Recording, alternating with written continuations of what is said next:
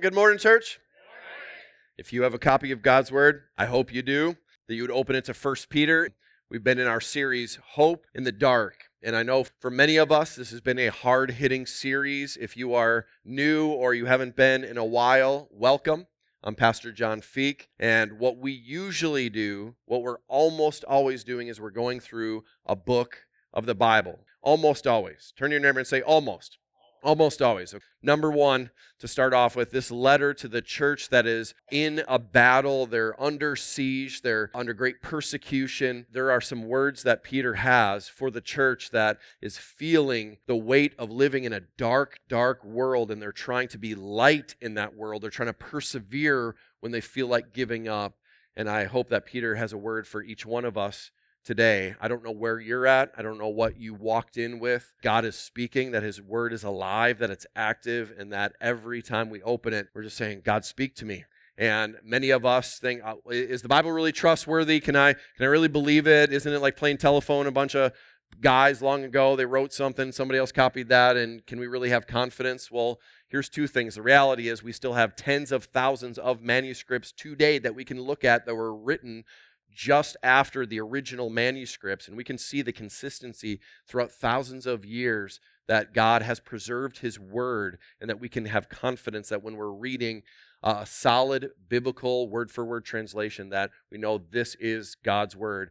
And the second thing is that if God showed up and had a word to say to us, He would just say what's already been written. So we want to have our ears open, our hearts open, that God is speaking, and He's speaking to us, right? He's speaking specifically, trying to help in our situation. So today, my hope shines, and we're just going to be looking at a handful of verses in chapter 2. When we think about shining brightly in the darkness, I wonder if we need to hear this again and again. We are not just proclaimers of good news. We live out the good news. Our life is called to back up the message that we are to proclaim.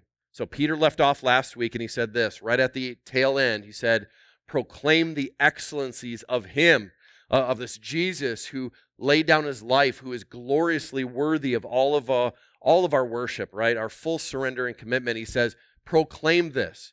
So here's the truth. Each one of us, if we're followers of Jesus, we're proclaimers. We proclaim good news. We proclaim our testimony. We proclaim the gospel.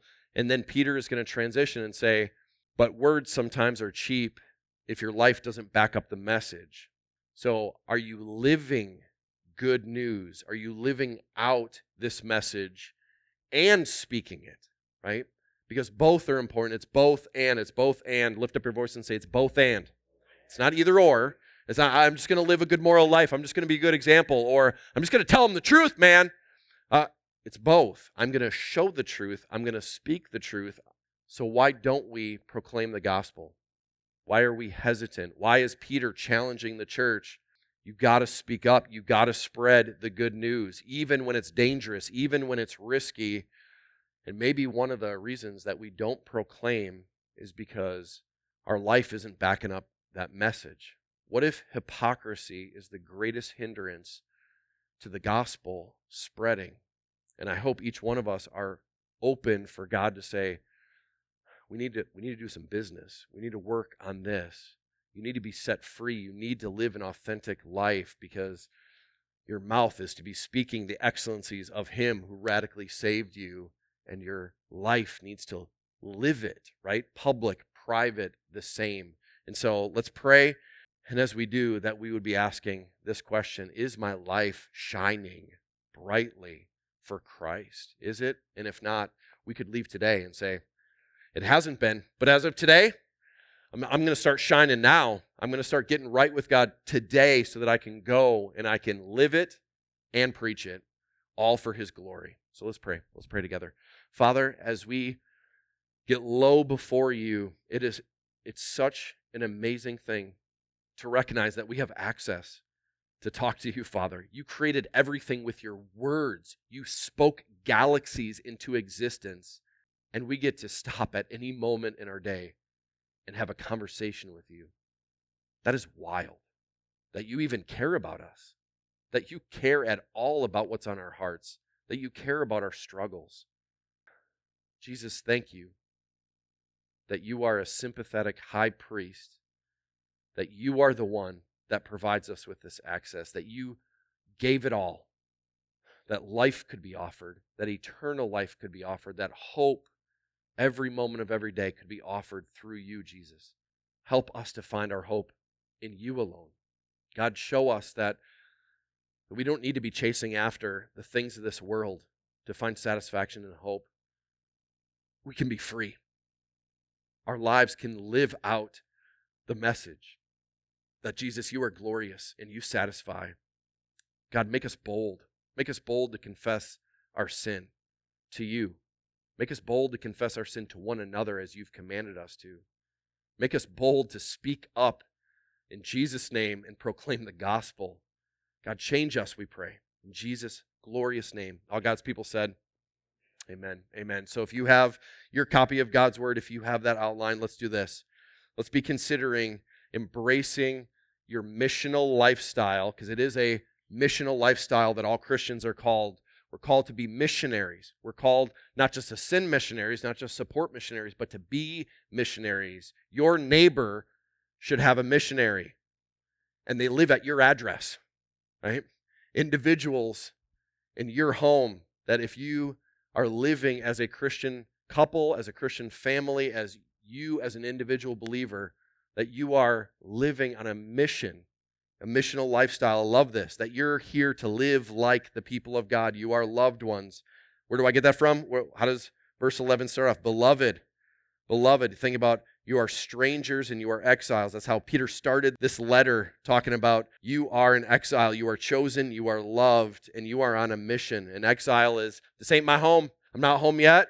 And while I'm here, I'm going to get as many people as possible to join me. We're going to heaven, baby. We're doing this together. They need to know the truth, and my life needs to back up the message for God's glory. We are on a mission with Jesus. So how do I do this?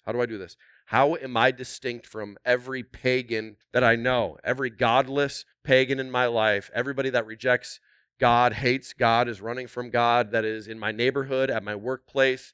How do I live distinct? Peter's pretty fired up about it. He says this, verse 11, I'm urging you, loved one, abstain from the passions of the flesh, which wage, here it is, get this picture, your passions, your desires of the flesh wage war against your soul. If you knew you had an enemy that was waging war against your soul, do you think that maybe you'd do something about it? I need to fight, I need to resist, I need to make sure that my soul is expanding and growing, that the spirit within, that my heart for God and living for Him, that I am growing in the spirit, and whatever is an enemy, I need to attack, right? So if you're taking notes, jot this down. Fight your flesh. Fight your flesh. It's as simple as that. Peter's like, there's a war, and we tend to fight all the wrong battles. Here's the right battle to fight. Your flesh is part of the problem that's keeping you from living an authentic Christian life, keeping you from proclaiming. He says, do this, and do it with urgency. So for some of you, I might lose you, okay? So stick with me. How do we do this? How do we fight the flesh? With urgency. Everybody say urgency. And specificity. Oh boy. Oh, whoa. He ain't just taking me to school. He's taking me to college. Specificity is a big fancy word for get specific. Can we handle that? We can't be fighting the flesh in a vague, generic way, passively, casually, and we can't do it when we're trying to live in fuzzy land of, yeah, I got some things to change. Yeah, there's some bad habits. Yeah, there's some stuff in my life. I should work on that, I guess, after my nap. God's like, there is a sense of urgency that either your flesh is in partnership of killing you or you're killing it, but those are the only two options. Are you moving with urgency? Are you moving with specificity, where you're getting really specific about the internal battles, the passion within that goes against the kingdom of God? And here's a couple thoughts. We win the battle when we identify what needs to go, what is old, and what is waging war against us. And he calls it the passions of the flesh. So Peter brings up this passions of the flesh. Elsewhere, this is what Paul says. Everybody with me? You don't have to turn there, but at least jot this address down, okay? Because you're going to want to find it later. Galatians 5:19 through 21. Peter agrees with Paul here. He says, the works of the flesh, they're pretty obvious. They're evident. sexual immorality of any kind of sexual activity in the mind, thought, motives, eyes, acting out, anything that is not in a marriage under God is immorality, impurity, sensuality, idolatry. And idols, anything that's raised up above God, that's more important than God. Anything that you're willing to sin to do or to get, idolatry. How about this? Sorcery. Pharmacia is the word there that Paul uses. Does that sound familiar? Sorcery was so connected with drugs and drug use. And to this day, we would still say, well, nowhere in Scripture does it say I can't do drugs. Yeah, it's actually right there. Okay. Enmity, where there is such hatred, strife in relationships, jealousy and envy, fits of anger, rivalries, dissensions, divisions, envy, drunkenness, orgies, and things like these. Do you think that Paul could have continued on with his list of describing all the ways that the flesh shows up? Things like these, things like these. So if I read through that and you said, well, you didn't mention my thing, and things like these. Yes, it falls under that category of the thing that you shouldn't be doing, that you're doing that goes against what God is calling you to do. And what does he say? He doesn't say manage it. He doesn't say try to cover it up, try to coach yourself through some of the management of sin. He says with urgency, you need to abstain, total abstinence, all of the passions of the flesh. It needs to go. You kill sin. And so I was going to show some maybe video clips. That would have been pretty brutal of this particular topic. I was going to show some pictures, but did you realize that throughout the past 100 years or so, there has been a lot of very brilliant men, and they're all men, every single one of them, because only men would do this. The amount of men that have chosen as their calling in life to tame lions or to try to tame and live among the bears, okay? And I wish there was just one. Like, who's that guy that thought year after year he could just tame the lion and walk away without a scratch, okay? So there seems to be a pattern over the past 100 years or so that there are, in fact, hundreds of men that are labeled like the Lion Tabor or the Lion Man or Mr. Lion-O or whatever they nickname them, and they're all over the world, right? Throughout history, this is the result of every single one of them that persisted in their particular passion to tame the lion. Is the lion ate Mr. Lion, all right?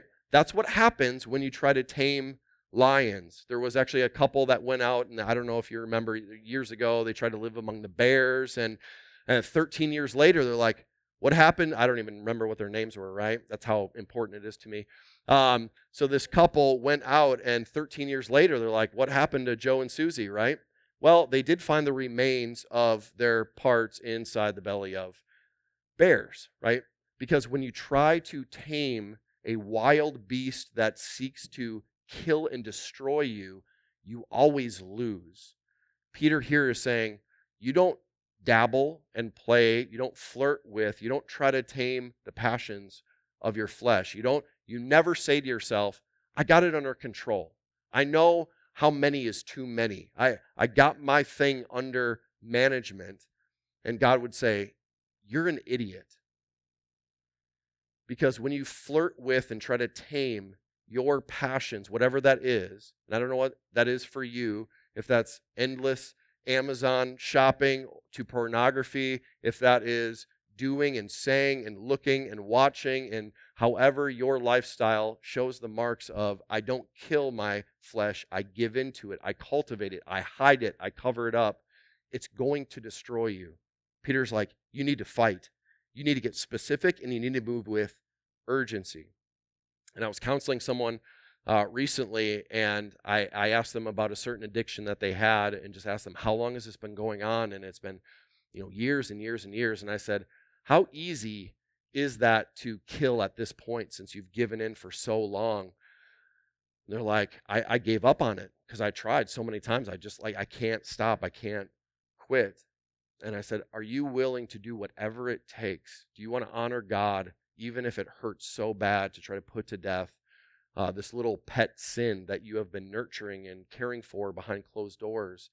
Are you willing to do whatever it takes? And they're like, yes, I am so sick and tired of pretending Like I'm a good Christian in public, and the reality is I know what I do behind closed doors, even if nobody else knows. And it's been years and years and years. And so I asked them just this past week, are you willing for me to send a message to your roommate and say, hey, your other roommate needs to talk to you about something? And they said, yes. Because if you left it to me, I'm probably not going to go to them. I'm not going to seek out accountability. How do you know that somebody is repentant? How do you know that God is at work, wanting change, wanting to put to death the flesh? I think sometimes, are you willing to do whatever it takes and to make something that's private public and to get help and to have people that love you to come alongside you, not to judge you or criticize you, but to help you get out of old patterns? And if you're not willing to do it, the question is, are you dying, or have you ever had spiritual life? Because if you continue to give in, Peter's like, this is a problem. You're supposed to be proclaiming you are a loved one by God, and I urge you with great intensity. This is waging war against your soul, and you need to fight back. So how do we do that? How do we do that? Everybody ask how. How? By keeping your light shining. Verse 11 is you got to say no to this. You got to kill it. You got to put it to death. What does verse 12 say? Keep your conduct, or keep on keeping your conduct among the Gentiles. Who are the Gentiles? Anybody that's not Jewish, anybody that wasn't part of the covenant, any godless pagan, everybody that you're living around that is such a negative influence and impact on you. He says your conduct around them should be this: honorable. You should shine in the darkness. Is the darkness overtaking you, or are you shining in the dark places, in those relationships? Why? Because your life leads unbelievers to glorify God. Do you believe that? By your life, by living a godly life, here it is. Peter is just so clear. Do this so that when, everybody say when they speak against you as evildoers, and they are, when they speak against you doing good as evildoers, they may see your good deeds and glorify God on the day of visitation. The day of visitation there, we're talking the day of salvation. What is this saying? I think Peter's trying to say, as much as they give you a hard time and they fight against you and they make fun of you and they mock you for your faith, live in a way where you are living honorable, where they can't see anything in your life that you are a hypocrite and that you are living a double life. You're living a genuine, authentic Christian life. And they got a lot of stuff to say about that. Because are they in favor? Yes or no? No, they're like, maybe some are like, Jesus is good for you, but like stay away from me, all right? Most are, oh, you think you're holier than thou now? You think you're better than me? Oh, you're going to judge me now? And what Peter's saying is, if you live in such a way that you are living humbly and honorably before them, even when they spit their venom at you, something happens because they're watching your lifestyle, and it may lead to their salvation, understanding that you have what they don't. And the thing you profess, you live. It's real. How awesome is that? That we both proclaim and we live, and both by living a life that is holy, that is unique and set apart, and by speaking the gospel that got you there, that God is glorified and people are being saved. So the question that we always have to ask ourselves is, am I living blameless? Am I living in a way that is honorable? Well, Paul gets fired up about this topic too. If you want to jot this address, this isn't just Peter, but Philippians 2:15. Be blameless. This is a command. Be blameless and innocent. You're children of God. Live as children of God without blemish in the midst of a crooked and twisted generation. Dark, right? Dark. Be light, among whom you shine as lights in the world. And I don't know if it's enough to just say Peter said and Paul said. We got to say, not Mary. Okay, that's not where I'm going. We're going straight to Jesus. Matthew 5:16. Let your light shine before others. Why? So that they may see your good works. Not hear you talk all the time about what they should do and how they should change and what they need to do in their life. They need to watch you live it. And when they see your good deeds, they see the work of God in your life, it says, they're going to give glory to your Father who's in heaven. Everybody say that's awesome. So we get to shine in a way that people go, there's something different about you. Even when I attack you and I try to criticize you, even when I try to provoke you and tempt you, like, it's real, isn't it? Like, you're the real thing. You're the real deal. They're going, there is a God. There is a God. I had heard long ago that you are the only Bible that many people will ever read. I just thought, I'm the Bible lost people are reading every day. I'm the Bible that lost people are reading every day. That's the amount of truth that most people are going to receive, is by watching your life. And here's what's so awesome, is that as a church, we're growing in such powerful ways. Some of the conversations that we're having around here, if you've been around at all, some of the things that we're talking about, that we're praying through, is that every Wednesday night, we may be the only Christian that an individual in our community is ever going to talk to or see up close and personal. How powerful is that? That on Sunday nights, when we rally together and we want to see the next generation come, that we may be the only ones they interact with, that they're reading the scripture that is being written and played out in our lives. Peter's so fired up about this. He's like, it's not enough just for you to receive it. It's not just enough for you to know that you're going to heaven. It's not enough just for you to go and tell everybody else that you're going to hell. You need to go to heaven. That may be true, but I wonder if they need to see it before they hear it. I wonder if they need to see it in action and not just hear your empty words, because the church is marked by hypocrisy, and maybe we should be less defensive about that, because maybe the accusations of the world are accurate, that we do live a double life, and they're not interested in some kind of another religion where people live one way and talk another. There's a lot of religion like that. There's a lot of choices, but we're called to be the church. We're called to be a church that is single-minded, single-hearted, fighting the right battles. My lifestyle leads people to Jesus. My lifestyle leads people to Jesus. And we got to clarify, nobody gets saved apart from the gospel. They need to hear the gospel. They need to understand the gospel. But so much of the gospel can't be heard because they can't hear over the noise of your life that is a contradiction to the gospel that they hear. It's hard. And so can I go first? Can I go first? As a young believer, I was so passionate about sharing the gospel and speaking the gospel. I was pretty fired up about the little bit that I knew, right? The little drop of truth and theology that I was able to grasp. I'm like, I only got a drop, but man, I'm going to fling my little drop everywhere I go, right? I'm going to share it with everyone. And it wasn't until somebody that loved me enough said, John, it's really hard for your family to hear the gospel when your life is contradicting it. I said, excuse me? And they said, well, have you stepped away from the passions of the flesh? However they described it, right? But they took me to Scripture. They're like, do you see how evident the flesh is? Do you see the battle that you need to fight? And I'm like, well, that stuff is so small compared to where I used to be. I mean, like, you're so nitpicky about these little addictions. Man, God set me free from some big addictions. This is just small stuff. And they were able to tell me, John, your small sin that you refuse to kill is so loud to the lost.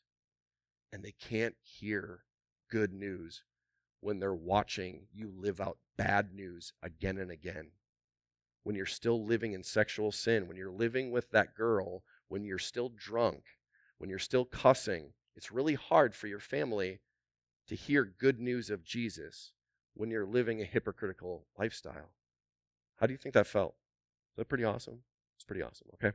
So let me feel that pain, and let me offer a little bit of that encouragement. I don't know where you're at. I don't know what hypocrisy looks like in your life personally. I think we're pretty good at hiding it, right? For the most part, we do pretty good, right? That's not part of our highlight reel on social media. For some, maybe it is, and maybe that's a bigger problem. But for some of us, we're pretty good at living the double life. And I wonder if Peter's saying there's too much at stake. There's too much at stake. Souls, salvation is at stake here, that you are the one that is to live it and speak it, and you're to kill your flesh, not blame anybody else, and not be easily offended and hurt and feel judged. God's saying, you got to kill it. It's got to go. And I just jotted down, Easter is coming. Easter is coming, just a few weeks. Do we know that? Do we know that? It's going to come. It's going to come quick, right? Second week of April, it's going to be here. And I just wonder, the seats that are open near to you, there should be people sitting there, right? People that you should invite, people that you know, that you can drag them here, right? In Jesus' name, you just drag them, right? Body draggers. I have good friends that they said, I can't preach the gospel very well, but I can body drag all day long, right? I can just drag people to church and to you, Pastor John, whatever it takes. But here's the reality. It's really hard to drag people to church, even on Christmas and Easter, when they watch your life the other 50 Sundays and say, why would I go to your church and why would I go with you? Because I'm watching your life. Thanks, but no thanks. And I wonder if this Easter, for us to be, man, I want to get right with God. I want to repent of the old. I want to turn away from it. I want to live a life that is light shining in the darkness. And then I want to be able to say, would you come to church with me? And they're like, I need to check out this church because your life is radically different than it was before. What's going on there? Because you're a different person. That's what we need, right? As a church, as a community, that's what we need, is more fighting the flesh and less fighting each other and making excuses. How about this? Number 2, if you're taking notes, jot this down. Submit to authority. Everybody's favorite subject. Everybody say, yay! Yay! Here we go. How do I shine for Christ? I fight my flesh with urgency. I get specific. I keep on shining as a light. And this is where Peter goes. Peter, I didn't see it coming. I thought you were going to take a right. You took a left, all right? You did a little fakey fake, all right? I don't know what's going on here, but I thought we were talking about what I'm supposed to do to honor God and live a life that is worthy of this kind of calling. I thought we were talking about being light in the darkness. You want to talk about authority? What? Here's what he says.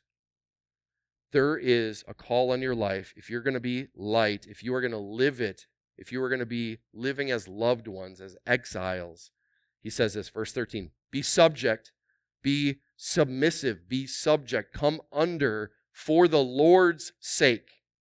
For whose sake? So it's for the Lord's sake. For God is the one calling. It's not for anybody else.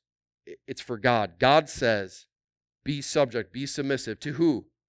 To some human institutions. Is that what your translation says? Only be submissive to human authority that votes the same way I do. Only submit to human institutions that have a biblical worldview. Only those that are not hypocrites. Is that, man, I was looking for a translation like all week long, trying to find something like, give me some wiggle room here. None at all. What does your translation say? Hopefully it says something along the lines of every human institution, government, parents, school.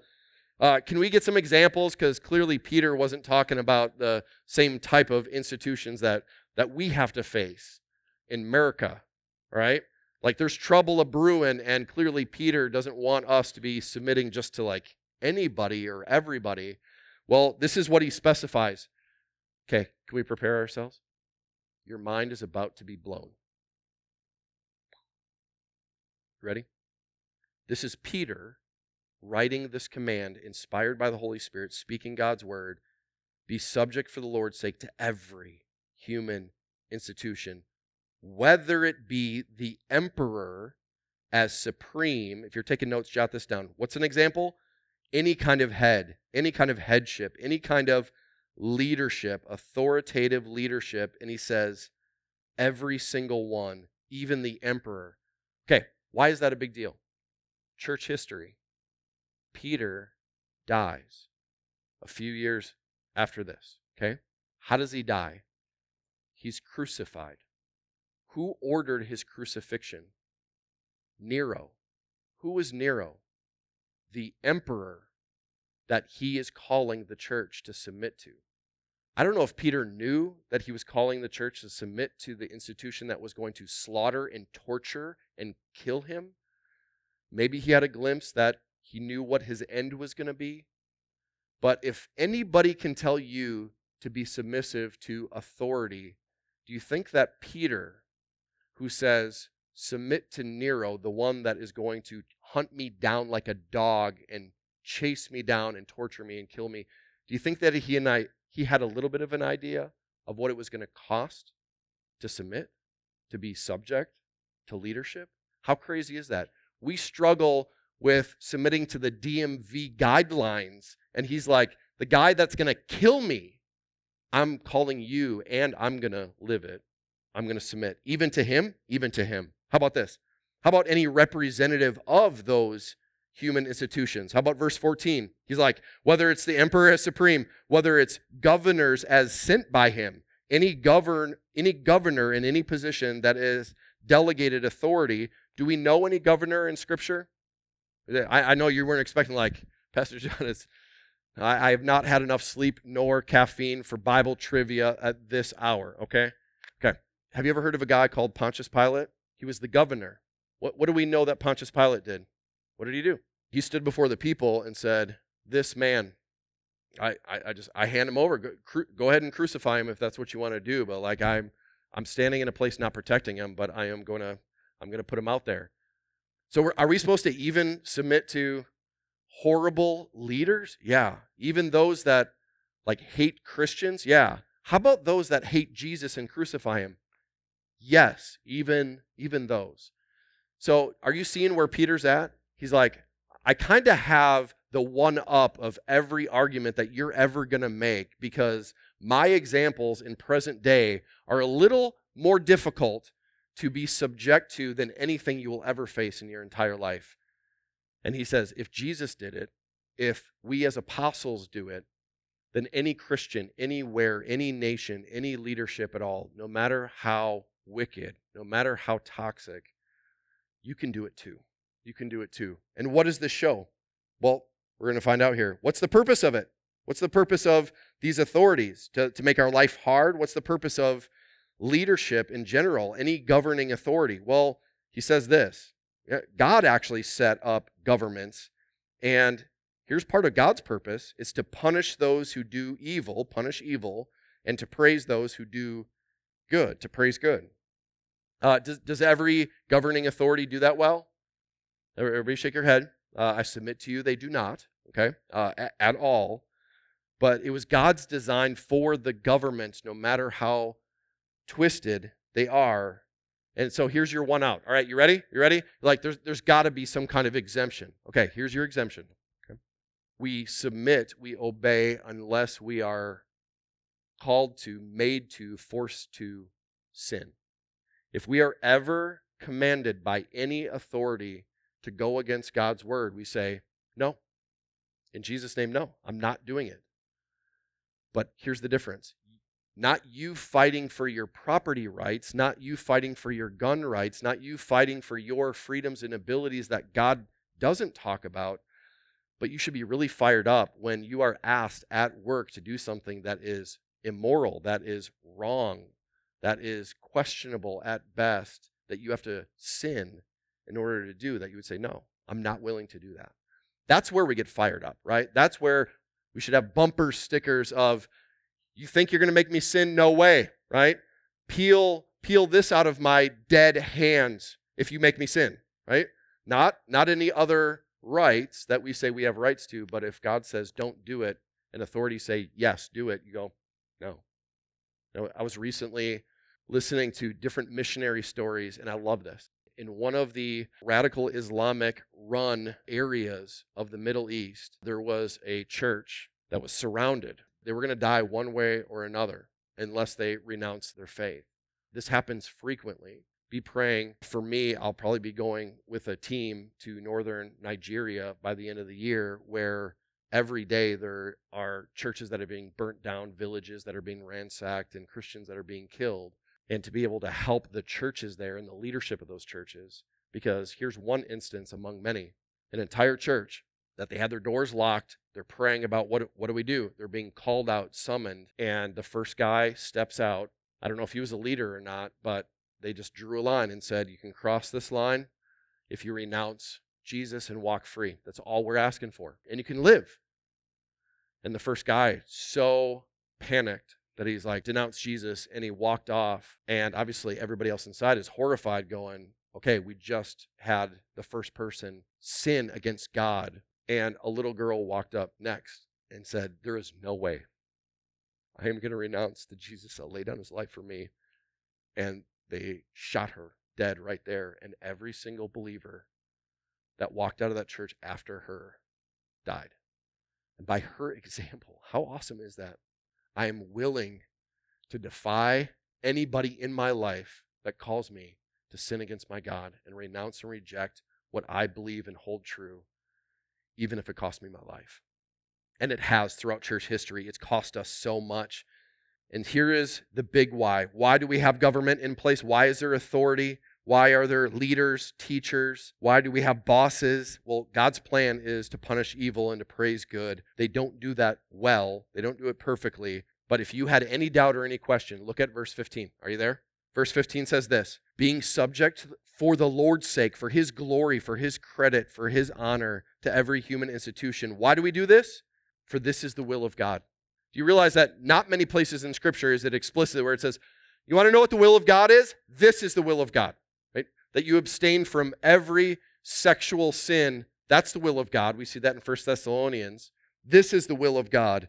Isn't this crazy? That the way that you conduct yourself under authority shines so brightly in the darkness. This is God's will. This is God's will. That we would silence every opponent. That's Peter's agenda here. He's saying, man, if you want to do God's will, you want to know not who should I marry, what school should I go to, what car should I buy, should I buy a house? Should I rent? What should I do for a job, a vocation? And time again, hopefully we should say as a church, why don't we start with the areas of Scripture that explicitly say this is God's will? We'll start there and we'll work our way to lesser things. This is such a major issue that we would, by doing good, not just by saying it, by doing it, by doing good, you put to silence the ignorance. Everybody say ignorance. The ignorance of foolish people. Do you know anybody like that? Don't raise your hand, please. All right. As you think about the foolishness in our world, what should we do with the foolishness? Well, they got to know that they're fools, and we got to be able to retaliate, and we got to be able to let them know, and we got to fight on our side. Do you know what God's will is?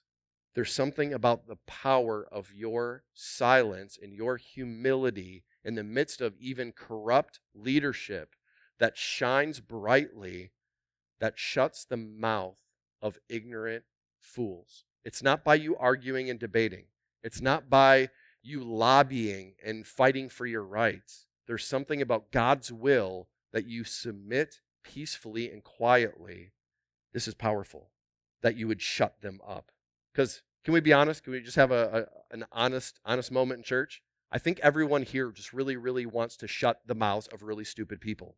Okay, can we have a moment of honesty, right? I am surrounded by idiots. I'm surrounded by fools. Would they please just shut up? How do I get them to stop? And guess what? God says, I have a way.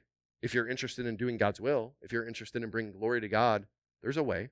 And it's not by responding the way you've been responding. It's different. It's different. It's like this. It's like this. Doing good.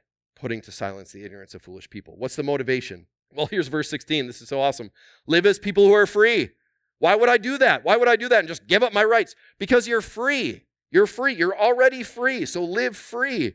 And free people don't have to fight and defend all the time and have to get even and have the last word, but not using your freedom as a cover-up for evil, living as servants of God. Everybody say that's different. That's really different. I'm a servant of God. That's how I'm using my freedom.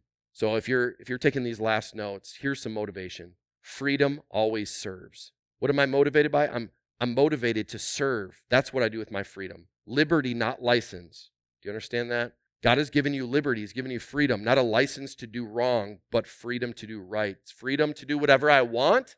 I have freedom in Jesus, right? To do whatever I want. He's like, no. With your freedom, do what's so counter to your flesh. Do what's so counter to your culture. It's not a license to do what you want. Your liberty is freedom to serve and freedom to respect. Respect each one of these. Are you ready for verse 17? Here's the last verse we're going to cover, okay? Everybody say land the plane. Here we go. Verse 17, honor everyone. Honor everyone that you like. Is that what I don't know. I don't know if you have some parentheses in there. Everyone, honor everyone that agrees with you, right? Honor everyone. Love the brotherhood. Fear God. Honor the emperor. And for Peter to say that twice, to bring up the emperor that ultimately would kill him. Honor everyone. Love the brotherhood. Fear God. Honor the emperor.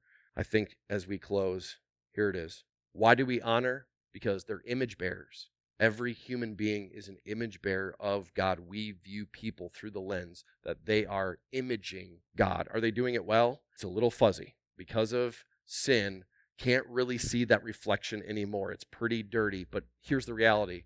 Every human being is still made in the image of God. We honor God by honoring people. What about those people? What about the people we disagree with? What?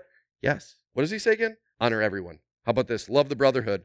Love. How am I going to shine his light? Because I love. Who do I love first? I love the church. I love God's people. I love my brothers and sisters as a starting point to practice this love, because it's a lot easier to love in here than it is for those that are trying to persecute you and attack you and trying to destroy you. We love the church. We love the church. We shine that way. Everybody say shine. This is shiny, right? This is shining in dark places by honoring image bearers, everyone, by loving the church, by fearing God. What would be the opposite? Fearing authority and what they can do to me. So I'm going to retaliate. I'm going to take the offensive so that I don't get attacked. I'm going to attack first. That's one way to do it. That I would fear people, and I'd be so consumed with what people's opinions of me are and my reputation in their eyes.